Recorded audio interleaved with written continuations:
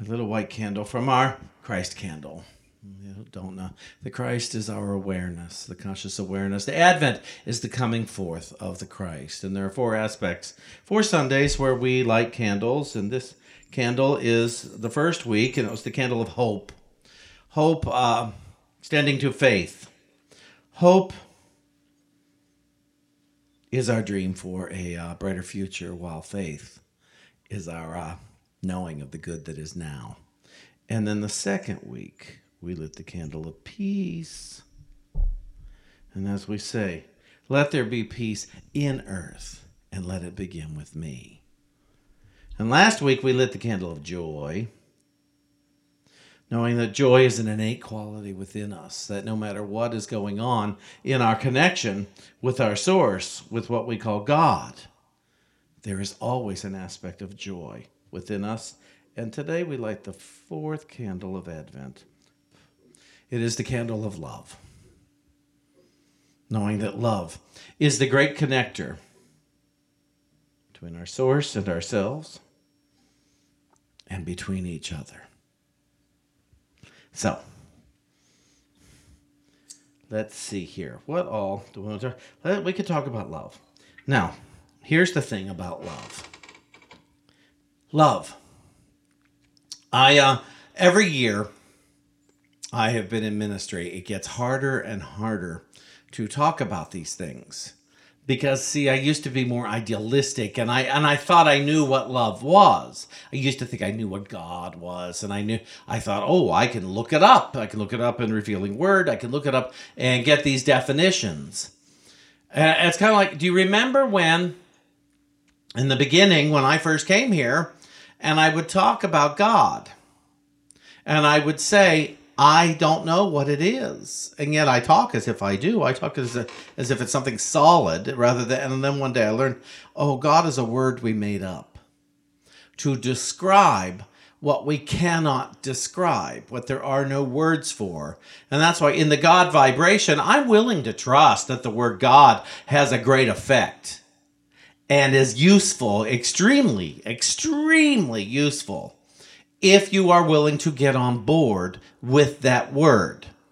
So if I say God is, I can tell you God is omnipresence, presence itself. I can tell you God is omniscience, knowledge itself. I can tell you God is omnipotence, power itself. I can tell you these things. I still don't know, I still can't define them. You know, you look at presence. What is presence? Oh, well, it's all around you. And what does that mean? Oh, well, it's all around you. And that's kind of the best I can get. Well, God is intelligence itself. Now, that's very different than saying God is smart. And so, what does it mean? Intelligence. It means I have the ability to think, and to think with good sense, should I be paying attention. And omnipotence, all power, power itself, doesn't say God is powerful. It says God is power itself. And so I get there and I think, but God is power itself. So there must be a power flowing through me, is how I got on board with that. In our God vibration, I've told so many times, I've told the story. I researched, I looked for the history of the word God. Why did they choose that word to agree upon in order to describe this this beingness, this love, this whatever, this allness, I guess is the best way to put it. Where did they come up with it? And I looked. I Googled God, and I asked ministers, and they all told me about God. Well, God is this and God is that. And I said, yes, but you're not telling me about the word.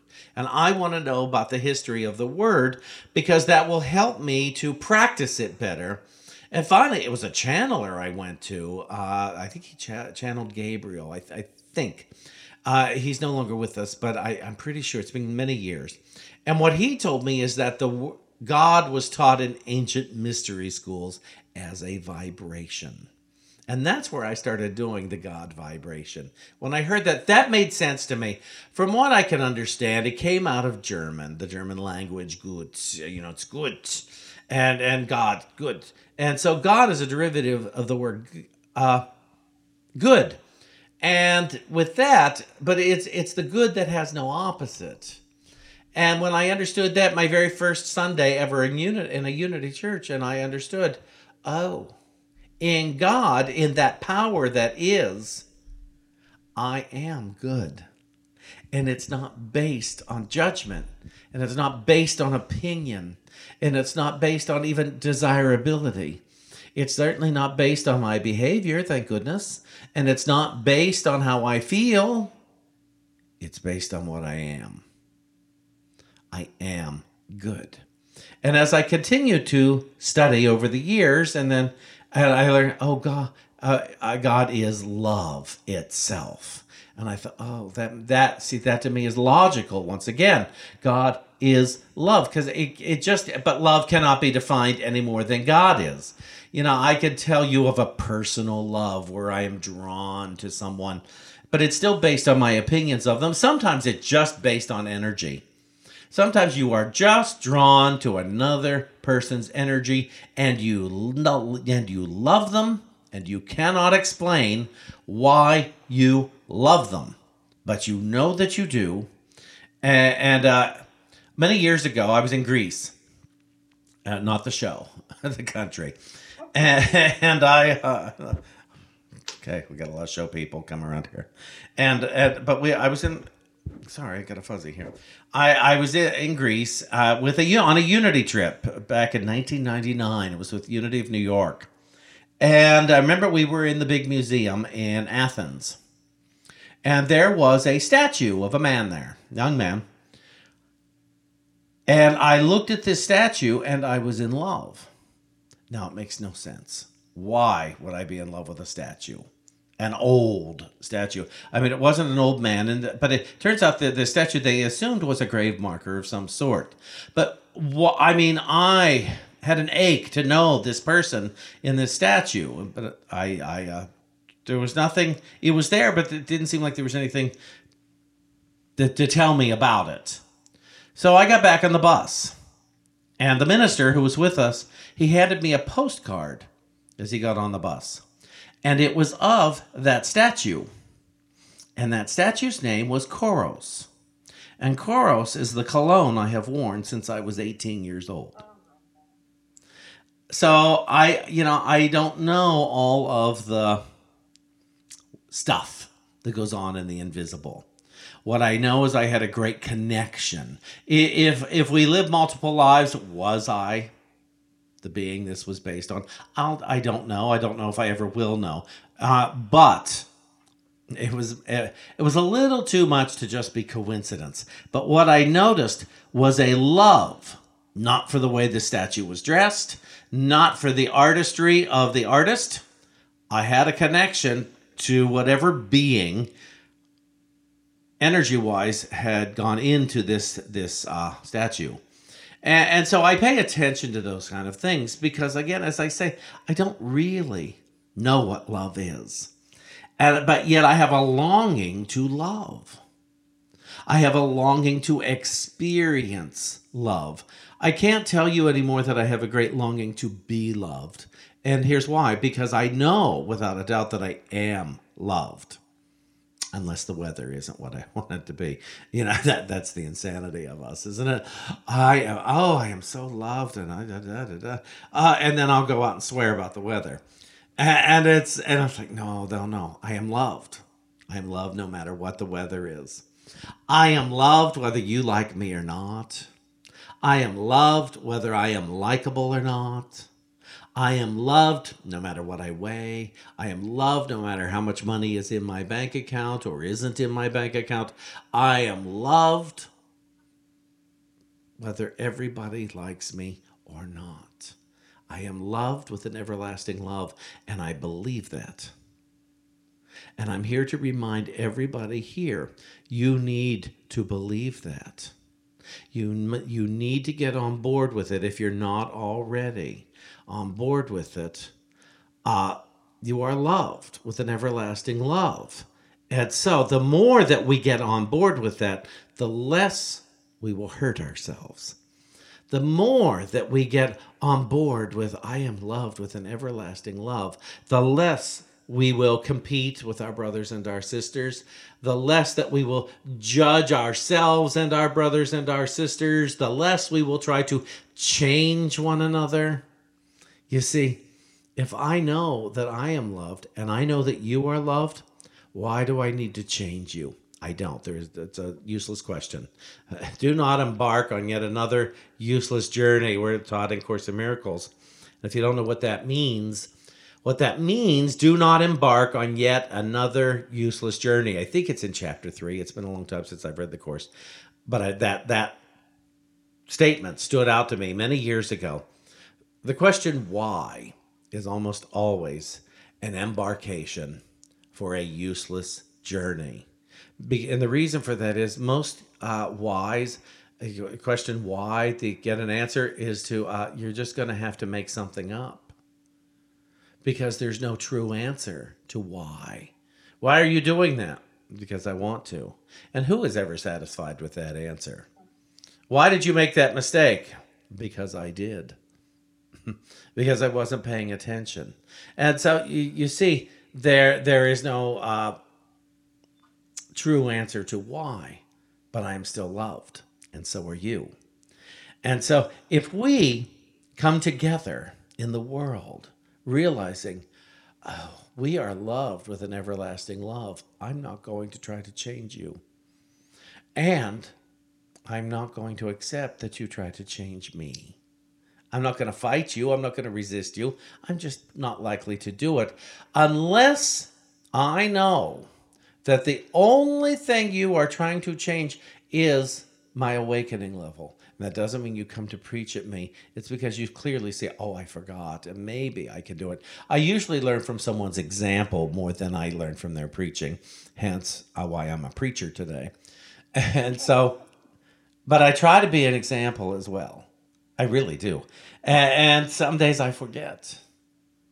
Some days I put up a block to love. Anybody? A block.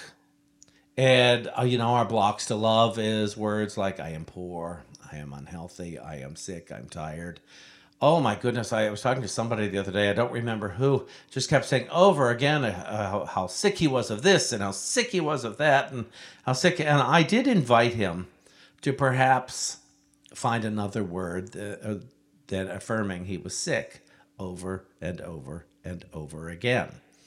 And at first it jolted him, but it made sense to him. It seemed logical, because he's very resistant to the word God or religion of any kind. But I said, it cannot be healthy to keep affirming that you are sick. And because you are sick of this doesn't mean you'll get rid of it. And it doesn't mean your attitude around it will get well. It's through the laws of non-resistance that we begin to get well. So, what's another word for I'm sick of this? Well, it could be, I don't like this. I don't like that this keeps happening. Now, the enlightened person will say, so what do I need to think in order for it to shift? And the unenlightened person will say, I don't like this and it's never going to change. I don't like this and you have to change it.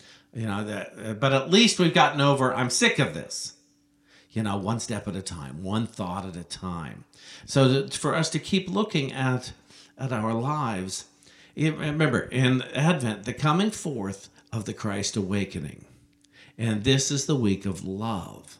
So it's the coming forth of love in our consciousness. Because just because we can't define it doesn't mean we can't experience it fully and consciously. In fact, we would do well to let go of the need to define a lot of stuff.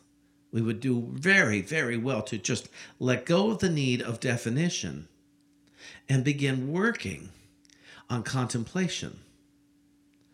Would you be okay if you suddenly had an epiphany within you of love? If you suddenly just had a burst of something and you knew it was love, and you knew it was a part of a way you can know it's love is that nobody gets hurt. Nobody gets hurt with your love. Nobody gets hurt with my love. And I don't get hurt with anybody else's love. If I can be hurt by it, it's not love. It is a blockage to love. If you can be hurt by it, it is a blockage to love. And so we must unblock it. Only love lives here. You've heard me say that so many times. I go in my house, I say, only love lives here. I go through room to room, not every day, but enough to go from room to room. We have a guest room that hasn't been used in a long time. And I like to go in there at least once a week. If I'm down at that end of the hallway, say, only love lives in here. We know you're here. And love permeates the walls. Love permeates the bed. Love permeates the very floor, the closet, everything, the bedding. And so that I have a conscious awareness that there is good in this room. One of my teachers recently said that when Charles Fillmore, Unity's co-founder, spoke of God, there were two other words that were synonymous with God, and that he was also referring to. One was principle. That principle and God are the same thing, and love and God are the same thing. And they are activities. They are action words that they have a constant flow. There is never a stillness to love. There is never a stillness. There may be a peace and a quiet, but love never gets stagnant. That's the word I want. They never get stagnant. Principle is never stagnant. Love is never stagnant. They are activity within us. And we're either using them or misusing them. But love is. It is in and through and as me. You could be, instead of declaring I am sick, imagine start declaring I am love. I am love. You don't have to know what it means. Just do it. I am love. I am love. And some who have resistance will say, oh, that sounds so stupid. And I say, I don't care. Do you want to heal? Do you want to become aware of your wholeness and your joy and all the good that is in and through you? Or do you just want to have intellectual understanding? I didn't heal through the intellect. I healed through the acceptance of divine principle. And I healed as a child accepting it. And I just, because, it just resonated with me. Oh, that has to be true. That absolutely has to be true. I'd hear some of this stuff. I was like, oh, that's got to be true. I have no idea why it's true or how it's true, but it just felt right within me. Now, for some people, I don't understand why it doesn't feel right within you. It's like, I just assume you're resisting in some way because it's got to be correct. I catch myself over and over and over again misapplying the principle. And I tried within seconds now. When I catch myself to say, oh, okay, that feels awful, and it goes away from what you preach, not only to everybody else, but to yourself, Sean. I preach all this stuff to myself all week long. Oh, it doesn't stop. Imagine if I called you and we got on the phone and I talked about this all day long to you. You'd want to lose your mind. But I do. I hear it because I want to heal. I want a whole and complete healing. And I trust that you do too. Now, I typed this out earlier. And it's the closest I could come to a definition. Now, here's the thing about definitions. I don't believe they can be an absence of something. The isness cannot be the absentness of it. But I still like this. And it says, love never dies. It cannot be lost, stolen, or destroyed. But it can certainly be forgotten.